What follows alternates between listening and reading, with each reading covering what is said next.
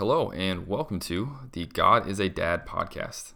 If you're kind of new to us, we are a podcast of three friends.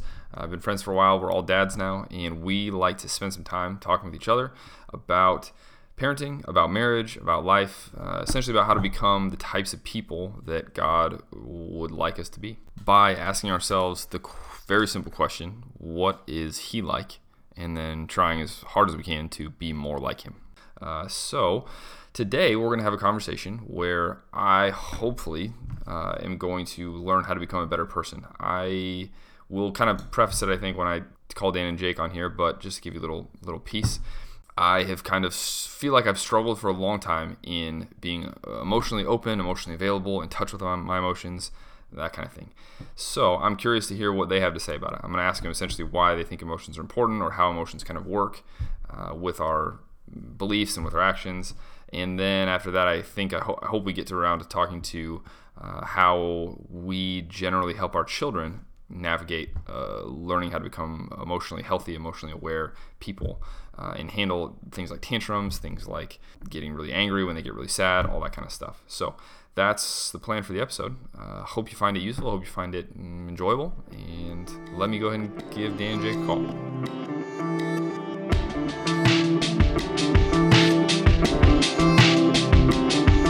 All right, so today I wanted to talk about something that I've been thinking about a lot, that I have kind of struggled with a lot, I guess, that I've realized has been a problem for me, which is just emotions, I guess, emotional connection with even myself or other people. And I think this relates to probably a lot of people because as dads, stereotypically we would be, the less emotionally aware or intelligent of the two parents. And I think if you... I'm offended. Yeah, well, just stereotypes are untrue. It might not be the case for lots of dads. For me, it is, and sad. I feel like you hear a lot about this idea that there's sort of this stereotype of this dad who's kind of distant and removed and emotionally unavailable to his kids, and there's a lot of damage that's happened throughout history from dads like that, and obviously I don't want to be like that, and I want my kids to grow up emotionally healthy and kind of aware of themselves and easily able to connect with what's going on inside of them and easily able to connect with each other. I kind of want to just ask you guys why you think emotions are valuable or important to life. Maybe that sounds like a stupid question to somebody other than me, but I think that's something that I'm realizing is that they are emotional, like they are valuable and really important to life. So I was just kind of curious why you thought they were, if you think they are. Maybe you don't. I don't know. Oh yeah, I definitely do.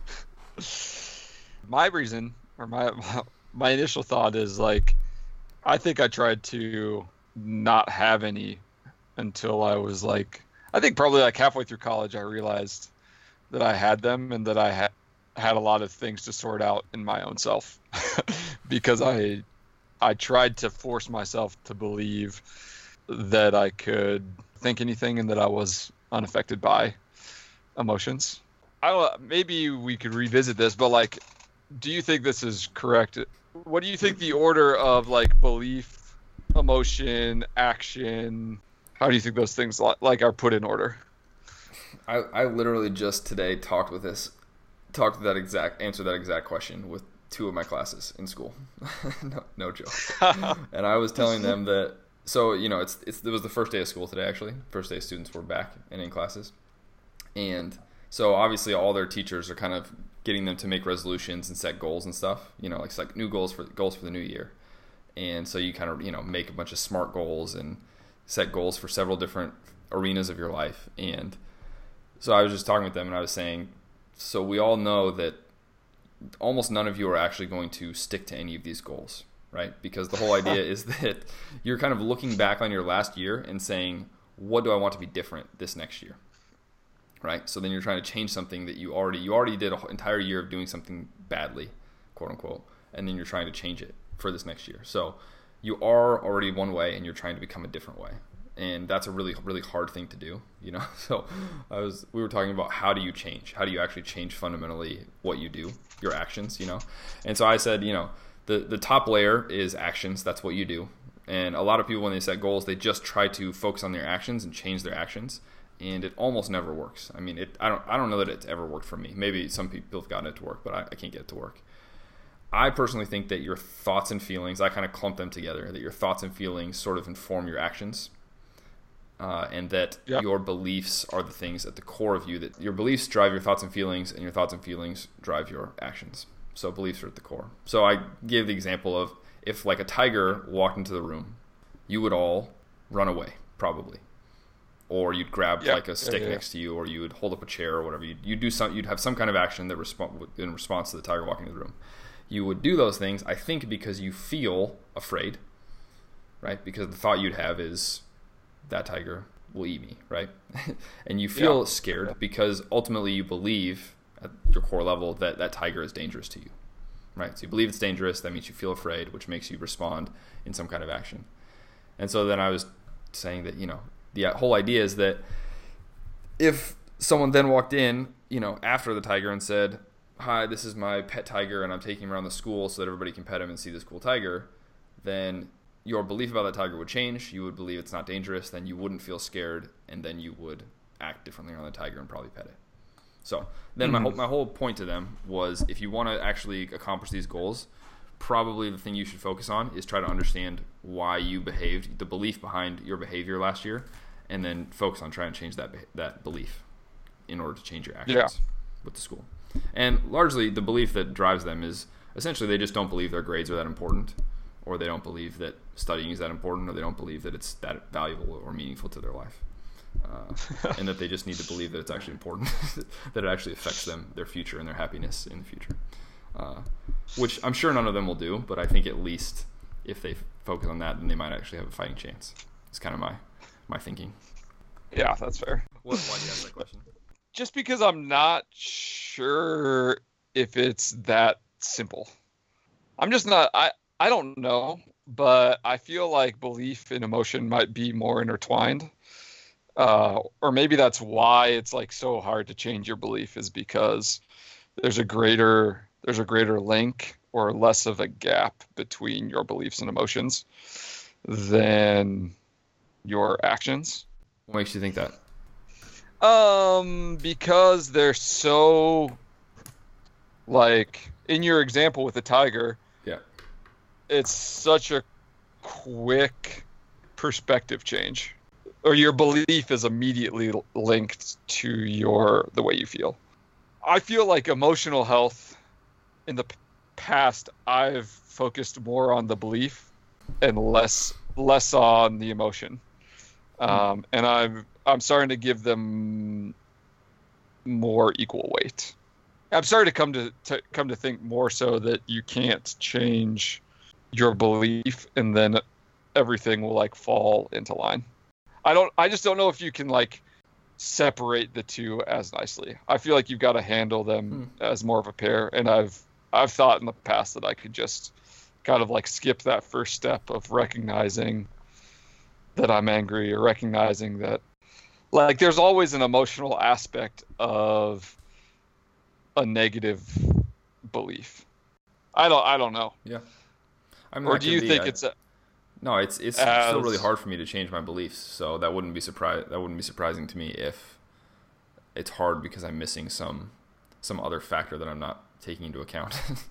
And it would make sense as someone like myself who has tried to disassociate myself with my emotions that I would not naturally see the link between the two. But I don't know, like, I mean, so if you were trying to convince me, what would you say about why are emotions important? Because essentially I've kind of been in the place where I'm like, I've just tried to focus on my beliefs, like you said, and then figured that my emotions will kind of just fall into place and I won't have to think about them or deal with them or whatever. Well, for me, I am a very emotional person. Growing up. Yeah. Well, dude, when I was little, elementary school, whenever the teacher would like even like be stern with me, like a stern voice, I would start crying. Really? Yeah.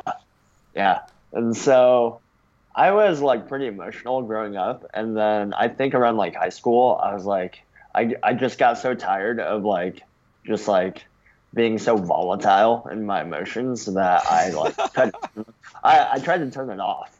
Yeah, sure. And so I think a lot of that had to do with maturity and just being more secure in myself.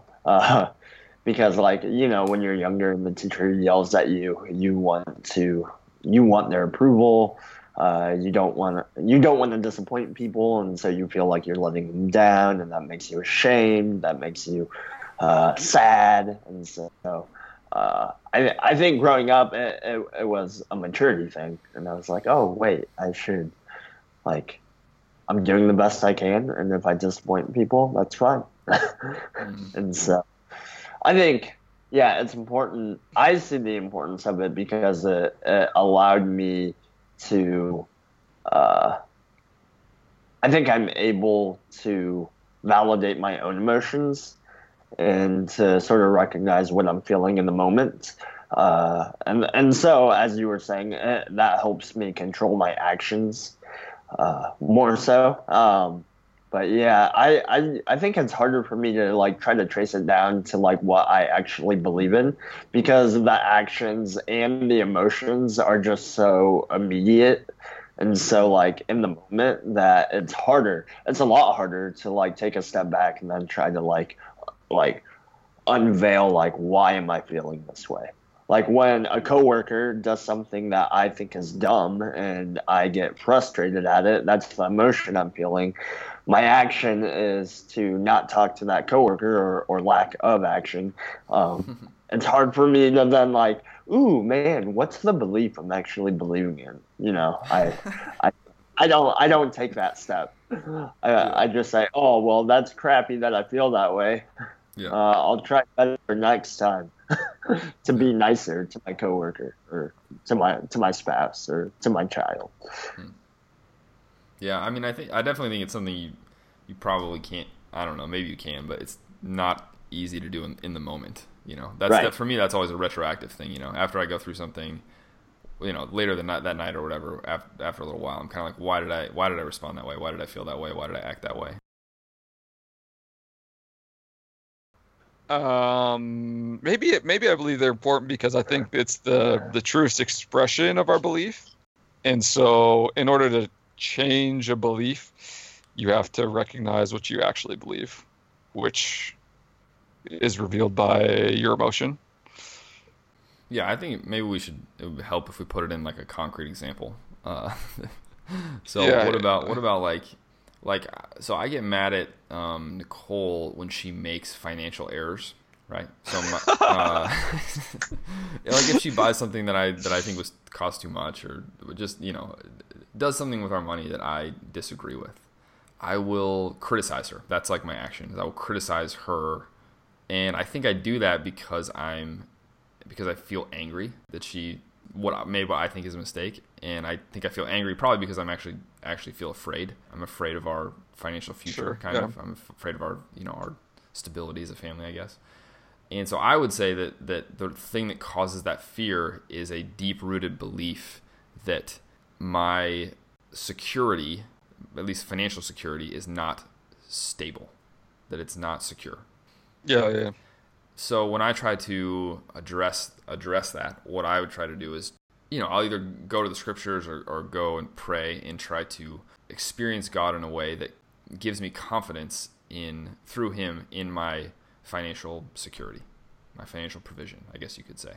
And then my hope is that belief, trying to believe something better about God, that He will take care of me, that He's my provider, et cetera, that new belief will then change my fear, which will then, help rid my anger, and then I will be able to treat her differently when that happens.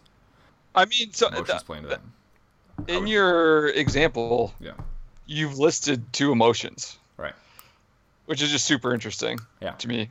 First off, because like you got your action, then you have an emotion tied to that, anger, which comes from the emotion of being afraid, Sure. which comes from a belief. Right. Maybe those are mini cycles, like action, anger, belief. Yeah, sure.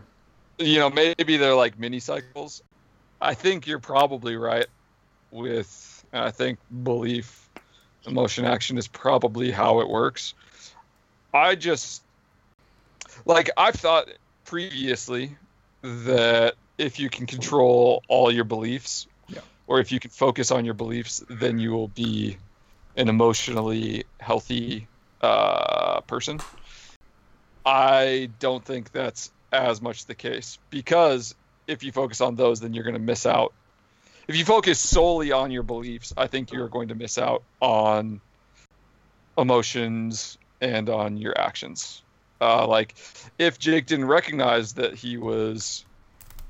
the action that he took against his coworker was bad, then he's not going to, like, try to change his belief, right? So he, like, sure. you got to recognize your action, you've got to recognize your emotion, I think, in order to kind of go to the foundation or maybe the crux of the issue. Right. I think in the past I've placed too much emphasis on, and probably still do place too much emphasis on belief. And I think I miss out on a lot of, like, redemption or whatever, because I don't acknowledge the unseen emotional, like, aspect of my life. Because I think there's, like, two different things on that too. One is, like, do we ultimately want to change our action, and how do we, like, process just changing our actions to make us better people, to make us more righteous, to be more in line with what God wants us to do, versus, like, how do we actually process our emotion, even though the action and the belief might be wrong. Sure. But we still have to actually, like, all right, how am I feeling? What do I do with this? And just actually, like, sifting through the emotion of it. Yeah. Is that what you're saying? I mean, that is my entire question, personally, is, like, what is the value in sifting through those emotions, in kind of sitting them and processing in them? Because my approach has been, I do a bad action, I know I have a bad emotion, so I'm trying to skip the emotion, not deal with it, go to the belief, and then get my emotions to change. But I don't really understand the value of sitting in that anger or experiencing the fear, and I don't know what I'm supposed to be doing with that. I feel like I'm missing out on something, but I don't know what the point is, kind of. I guess is what I'm saying. So what is, like, the value of going through that, if, you know, because, I mean, maybe part of it is that I can't actually change my belief without doing that. But can you, like, can you speak into that? Can you describe for me what you think the value of doing that is, or how that works, or what even to do? I think, like, feeling the emotion is, like, if I could parallel that with an actual physical feeling, like, you're probably, like, we're trying to teach Elliot right now what hot means. And so, like, we were at a bonfire the other night. And so we were, like, sort of getting him, like, relatively close to the fire where he could just feel the heat coming off it. And so we could just say, all right, do you feel that? That feels hot. Like, don't touch that. And so I feel like part of sitting in the emotion is just, like, letting yourself feel like, ooh, the fire is hot right now. And so for me to actually want to engage, like, all right, what do I believe? Therefore, so that my action can change, I have to, like, actually know that the fire is hot before I can, like, run away from the fire. Is that a good analogy? Yeah, that makes a lot of sense. I can see that. Yeah. So it just motivates you to want to change. Yes. I also think, like, if you're not experiencing what you feel, then you're not, like, if you have that ability, or if you've been trained or kind of conditioned to not be emotionally intelligent, then you're not gonna be able to change those beliefs. Like, what forgot about this. When I first got married to Anna, probably for, like, the first 2 years, I would be, like, kind of chilling out talking with Anna and be like, man, I feel like a little frustrated or angry about this situation, which was, like, 2 months in the past. She'd be like, yeah, you've been acting, like, short or, like, angry for the last 2 months. I'm like, oh, I kind of like could recognize that I was feeling frustrated or angry, but it would take me, like, 2 months to verbalize what I was feeling. It would take me a long time in order to recognize, and that cost me 2 months of being happy or like solving that scenario. Mm-hmm. The thing that has been motivating me to try to, I don't know, I guess exercise my emotional muscles or capabilities is, so I think both of you described some desire to like control your emotions because like Jake, I think you said it made you volatile, it made you like uncontrollable. So I think that's kind of why like right. I don't really like them because they make me feel like I'm not in control of myself. But I think what I'm realizing is that when I suppress the bad emotions that I'm afraid of losing control, then that also has the effect of sort of stunting the ability to experience good and positive emotions.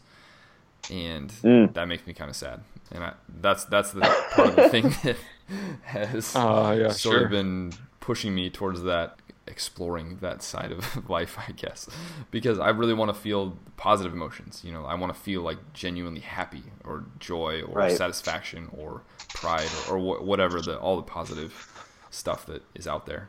I think that I don't experience it to the intensity that a lot of people do, but I think it's kind of like a trade-off. I don't think you can have one without the other. Sure. Do you feel like that's true or not? Yeah, totally. Yeah, I definitely think that. Yep. I don't know. It does seem harder to be I can't remember that TED Talk. There's the TED Talk about how people, they like self-medicate in order to not feel pain, but then they don't feel joy as well. Yeah. Like you don't want to feel, like your girlfriend breaking up with you, so you get drunk or whatever it is. Like you placate that. I think the challenge with myself then is being a consistent person with those emotions, but wanting to experience the highs. How do you experience those highs without experiencing those lows? Maybe you're like taking dramatic swings, because that does seem a whole lot riskier yeah, sure. of an approach. So after every like basketball season or like after every Dallas Cowboys game, well, especially for basketball because LeBron James is in the finals and I get pretty worked up, I say, Adrian, I'm never going to watch basketball ever again. Or like this is the time where I divorce myself from LeBron James, because like I hate feeling how sad I am right now. Right. Like, this is horrible. And she goes, yeah, but think about how much joy you would be missing out on. And I'm like, oh gosh, you're right.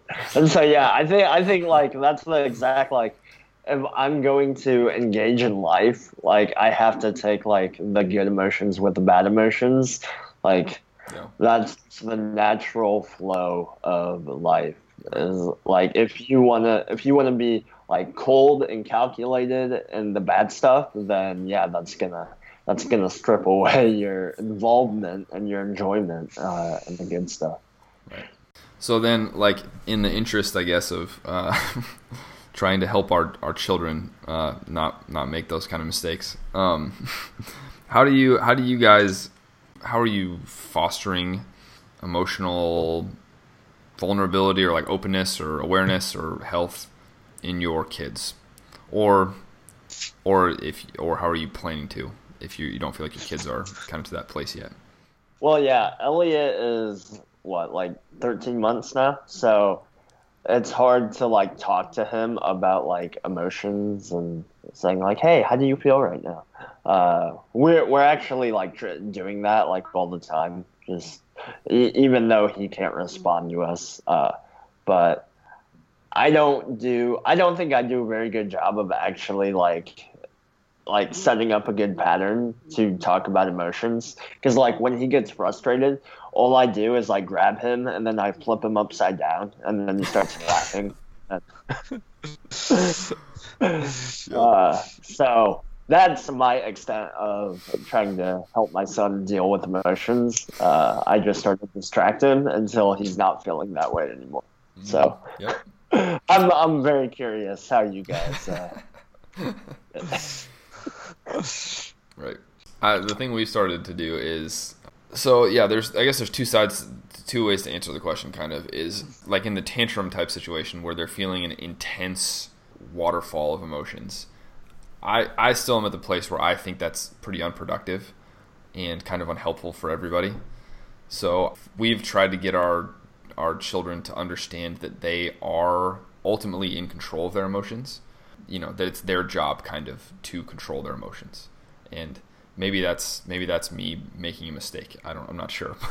But so for Cameron, he is very stubborn and very hard-headed, and he gets angry. Anger is his thing. And so Nicole, we couldn't figure it out for months, and then she read something on somewhere or heard something on a podcast, I don't know where, but she just like breathing, like doing, and I think she even downloaded an app to like help kids breathe when they're angry. It's like a tantrum breathing app, and so she played it for him one time, and he really liked it. He really, really liked it. He's freaking out, and then she's like got out her phone and was like, let's play this app, and it's got some kind of soft music, and it kind of guides them through breathing, and they just do like 10 breaths or whatever. And it really worked for him. And so now anytime he's angry or really, really upset, we'll say, Cameron, do you want to take some breaths? And he'll say, yep. And we'll say, how many? And then he'll choose a number. And it's usually 10. And then we'll do 10 breaths and we'll breathe with him. And then he's able to kind of calm down. And then once that's happened, then we're always asking our kids the question, do you want to talk about your feelings? And trying to get them to verbalize what's going on inside of them. Trying to get them to explain it, to express it. I guess that feels to me like processing in some way, even though I don't actually, from personal experience, know exactly what emotional processing looks like. It feels like that's a good step or a good start to just be able to talk about it. And I don't know, it seems to work. They take a little bit of prodding because, being emotional is, even at 5 and 4, is still kind of a vulnerable thing. And you can kind of tell that they don't want to. When they kind of come down from the rage mountain or whatever, they kind of realize that wasn't great. And so then they kind of try to, I guess, go back into their shell and try to like hide their emotions or cover them up or whatever. And so we try to be then really gentle and try to make them feel comfortable about talking with their emotions. So that's about as far as I've gotten. It works okay, but I think we could grow in how we deal with it for sure. Typically, how do they respond? Like, are they pretty self-aware? Cameron is not, but James is. James is he's a pretty emotionally self-aware kid. So yeah, it's not that complicated. He just tells you, he's like, I'm sad, and then we're like, why are you sad? And he's always sad because of something we did, And then we try to talk about it, and then if we need to apologize for something we did, then we say sorry, or if he just needs to understand why we did something, and because it was actually a good thing that we did, and that just made him upset, then we try to explain why we did it and why it's good for him. And then we always try to say, it's okay to feel sad, but we also need to forgive each other. Then hopefully after everybody's forgiven each other, then we should be happy after that. Once there's no relational problems, once there's no relational rift, we should be happy again. And they're kids, so they let go of stuff pretty quickly. They're pretty quick to forgive. So that usually what happens. So it doesn't take a lot of it's not very complicated. I think probably adults are like that too. Emotions aren't that complicated, I don't think. Like, I'm sad because you did this, and it made me feel sad. And so if a 5-year-old can do it, I feel like I should be able to, but it doesn't seem as easy for me for some reason. What's your experience doing that? It can be with your kids, it can be with yourself, how you try to process them. It can be with, as you help your wives or whatever. But what's your state of mind kind of leading someone through negative emotions, I guess? I think the big part is to just listen initially, to just hear them out and see what they're going through, and I think ultimately what their ultimate desire is, because something's not being fulfilled, right? And so the other day, Elliot climbs the stairs all the time now, and so Adrian is a lot more worried about him climbing the stairs than I am, because he can do it he can do it pretty efficiently, and so I'm like, man, he knows what's going on, and so I I had just gotten done showering upstairs, and Adrian was cooking breakfast downstairs. So Elliot was playing in the downstairs closet, and so I kicked one of the books down the stairs. Not with this intent, but she heard the book falling down the stairs and thought it was Elliot. And so she ran out of the kitchen and was out at the foot of the stairs and then just saw me standing up there. And when I saw her fear, I just started laughing. because then she looked back and saw Elliot at the foot of the stairs, by the closet, and realized that everything was okay. But I started laughing because I don't relate to this fear emotion right now. And so what I'm witnessing on my end is pretty humorous. And so she did not like the book falling down the stairs, and then she did not like my response to her response. So it was good to process through that. I think initially I was just the fear is ridiculous in itself. And nothing happened. You're fine. This is another reason for you to just calm down about it. Don't worry. But that was not helpful. And so, I'm shocked.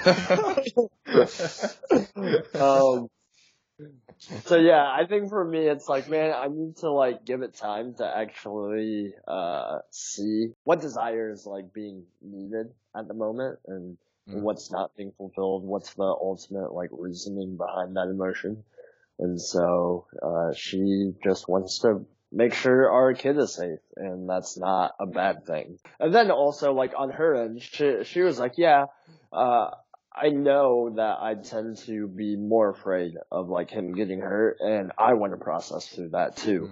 Yeah. So me responding the way that I did not help her get to the ultimate goal that I want her to be. I want her to be less afraid. And sure. And so me acting the way I did and responding the way I did also did not facilitate that. Yeah, I feel like whatever you said something about giving emotions time. I feel like that's something that I don't really understand or appreciate probably the need for as much as I should. It sounds right that people need more time, or people need time to process them. What do you think happens, or what's accomplished by giving someone time to process through their emotions? 'Cause I'm just impatient. If there's a bad emotion, I'm kind of impatient and I kind of want it gone as fast as possible. But it doesn't seem to be very helpful. I don't think people know what they're feeling right away. Yeah. And so Adrian is a big verbal processor. She has to verbally sort through things and categorize them in her mind and outwardly, just to make things fit together. And within her, how she's perceiving it, how she's comprehending it, how she wants to deal with it, how she thinks she should deal with it. And so there's all these, factors that are going on. And even with us, right? Or with me. I'm faster at just sort of logically going through, oh, this is what I'm feeling, this is why. All right, and then like what you said.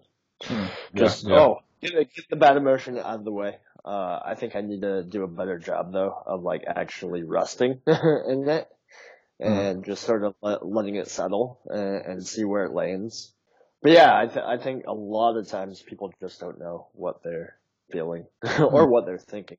Yeah, which that makes sense. For me kind of brings on the question, or what I was curious to hear from you guys is if there's any dissonance between, which sounds like there's a little bit there, any dissonance between how you treat your kids and how your wife treats your kids when they are freaking out.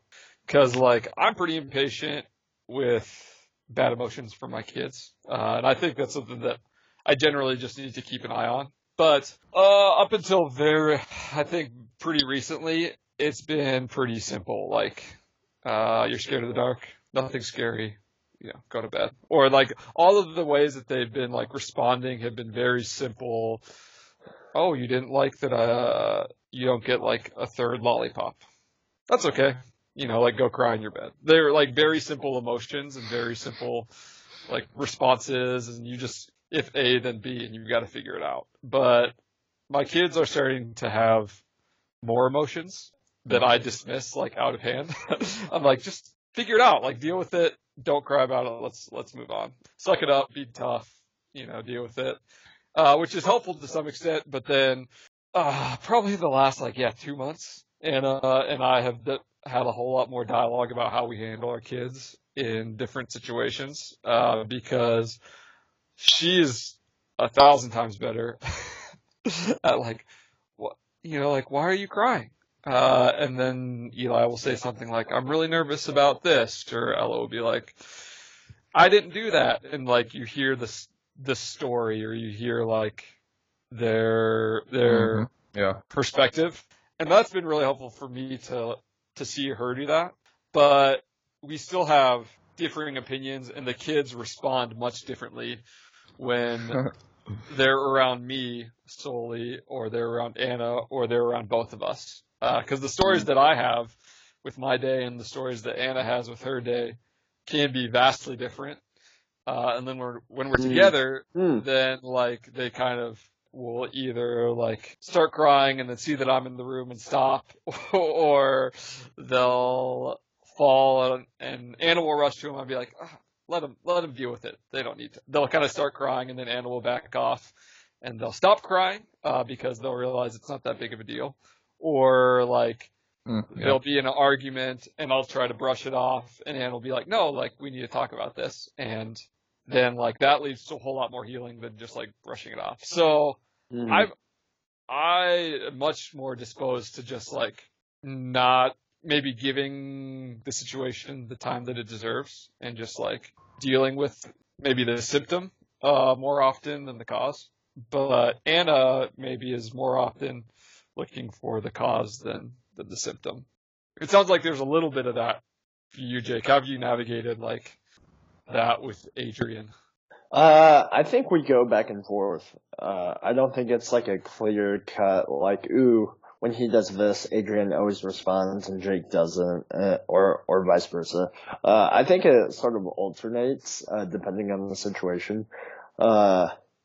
She is very protective of her space, of her personal space, and so if Elliot is aggressive with her, just physically, she gets pretty frustrated with him, and so. Wait. So he gets in her space? Yeah, if he's just wrestling with her, or is whiny and needy, and then just clings to her, and then just starts hitting her or something.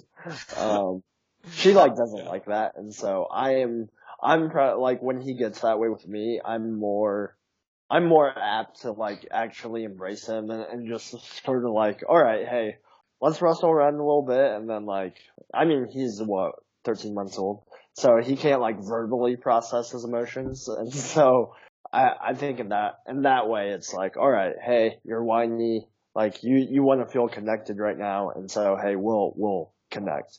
Whereas other areas like loneliness is a big one that Adrian always tries to connect with. If he's feeling alone or feeling isolated, she will always go to him and engage him, and I'm yeah, just let him play by himself, who cares? If we're in another room, it doesn't matter.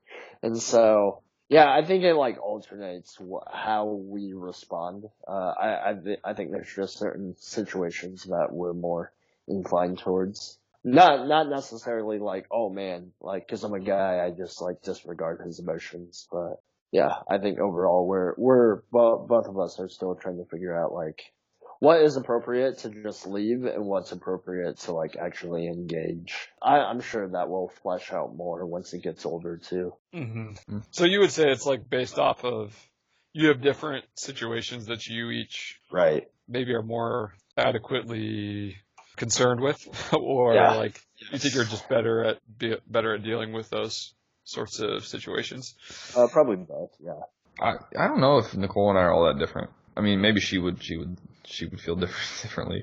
I feel like we both rubbed off on each other in a significant way. I think she's tougher now, or more able to recognize what are, there's always the question of how much is what you're getting upset about actually worth getting upset about. You know, Yeah. if you don't get to do what you want to do as a kid, that can cause you, you know, you can freak out and get upset. That's a little different than someone being mean to you and making you feel bad about yourself. Kind of being able to parse those two and see the difference is, I think, important that she's gotten better at. And I think I've become a lot more empathetic and a lot more interested in helping our kids kind of explore their emotions. That's one thing she's kind of passed off to me. I would say the big difference that I see in my behavior is in the way I treat her emotions, like Nicole's, my wife, versus my kids.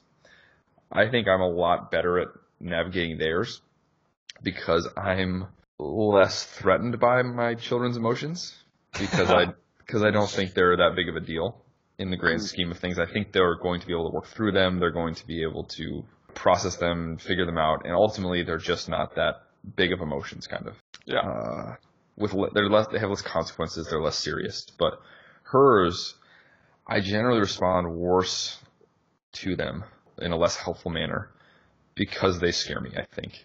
When she experiences negative emotions, that makes me nervous because I think they just shake our family a little more, right? They kind of negatively affect what's happening within our family more because they're more central, I guess, to the leadership of the family, I guess is how I describe it. And so when they make me nervous, when they make me scared, that's when I just try to push them away or try to silence them or try to cover them up or whatever, which does not help, obviously, at all. Yeah. So that's a big difference for me. I think I'm pretty good with my kids and not great with my wife, which is unfortunate in a big way. What about on the flip side? Like, is she good at handling your emotions? No, because because she has so little practice, I think, because I hardly ever right kind of, I guess, like let myself feel negative emotions in a big way. Yeah. I think she's pretty puzzled because of how I tend to process them. Which is probably not the healthiest way, but she tries and I just don't, generally I don't really let her help me. Generally I try to withdraw, I guess, and figure them all out myself, kind of. Mm-hmm. And then, so I'll be upset fairly rarely. Really? What? Really? What? I think one of the things I learned when I was like, I can't remember I think you said talking with Nicole about your feelings or like having a sounding board really helped you. And I think that was around the time that I started doing that with Anna, like right after college. And so it surprises me to hear you say that you withdraw more. Because I think that's where one of the ways that I started to do that more was hearing you say that.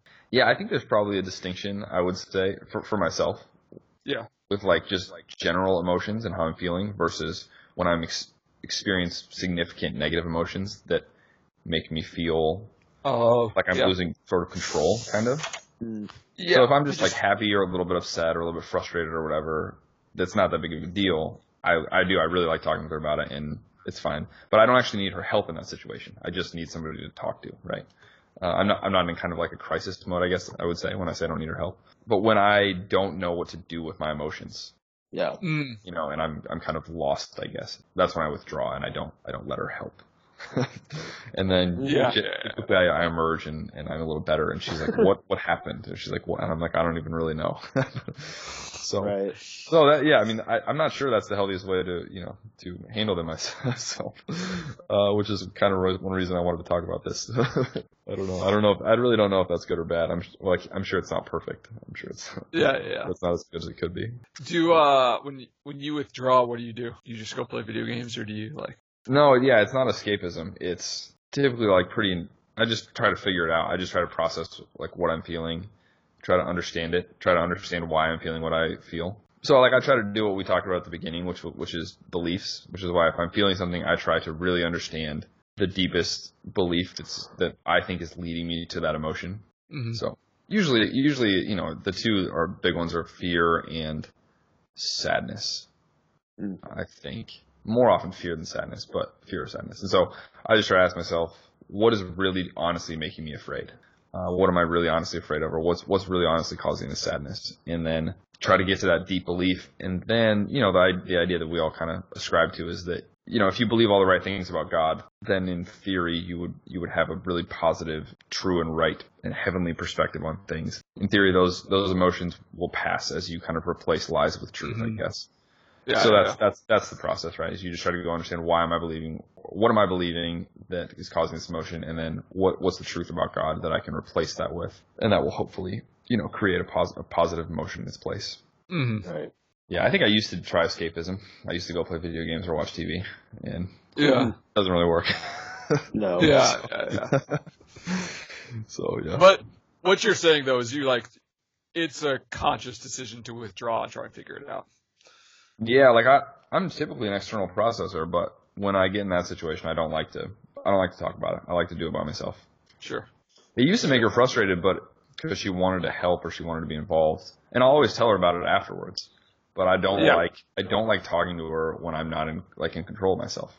Mm-hmm. When I don't feel settled in myself, I don't like to be around her or anyone really. I like to go get with me and God, and then become okay, and then I can go talk about it with her. Sure. I'm sure there's plenty of other ways to handle it. I'm not saying that's the right way, but that's just what I've always gravitated towards. Yeah. Do you? I mean, you like it because you do it, but you keep on saying I'm not sure this is the best way. Do you feel like it's not the best way, or that it could be improved upon? Because that seems like a pretty okay method to me. If it were to work, I don't see any reason why not. Yeah. I guess I think I feel okay about it. Yeah, I guess I'm still not really sure if part of that is due to a lack of vulnerability. Sure. And if it is for that reason, then I'm not really okay with it. If I just don't want to let her in, kind of, or I don't want to let her be around a weak me, then that's not great. But I don't know. I don't know if that's. I don't really know if that's I really can't kind of tell if that's the motivation behind it, or if it's just that I really do. I have a hard time processing when I'm so confused emotionally, and being around people doesn't help. So yeah, I find the most helpful thing is to go be by myself. But I'm just genuinely not sure what's the primary motivation for it. For me, it kind of it depends on how much I trust Anna with the situation. If I can trust that she will not take things personally, then I talk with her about whatever I'm feeling.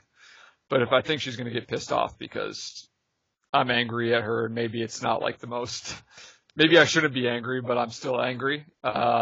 Then, right, then we've got two dialogues going on, she's pissed that I'm angry at her, and and then, so I'm I kind of am a little wary about some of those situations, or some things that I think might, and I think, when I talk with her, I give her I kind of prep her. I'm just so you know, I'm not trying to validate everything that I say. Sure, right. Whatever, but I definitely do give that clarification prior, because in those situations, I already recognize, for the most part, that I'm messed up. And in order to Mm-hmm. figure that out externally, if I'm going to choose to do that externally, then I give that, because otherwise it changes real quick. Have you both of you read Keep Your Love Bond? No. Yes, I did.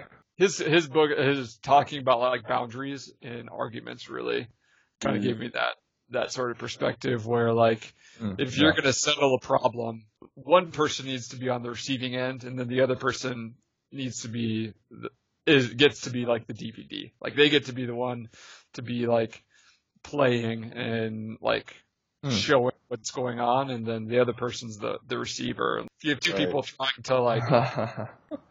trying to figure out an issue, or if one person's issue causes another, then it just gives it a really simple groundwork that was helpful. I think. Yeah, that makes a lot of sense.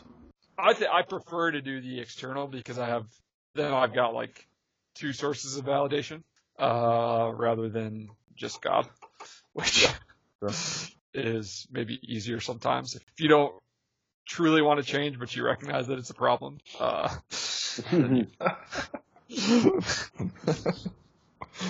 that's fair. That makes a lot of sense too. All right, well, it's 10, so I guess we could cut it off, huh? I gotta bounce. All right, cool. Thanks, guys. Appreciate it. Yeah. See you next week. Good job. All right. Thanks for listening in. We really like doing this, so we are going to keep making episodes. So in the interest of helping other people find out about what we're doing, if you think we're any good, then if you could please, we have a Facebook page, we have an Instagram page. Please follow either of them. That will help some people discover us. Also, probably more importantly, or a better idea would be if you know somebody, a parent, a mom, dad, or just married couple, friends, it doesn't really matter.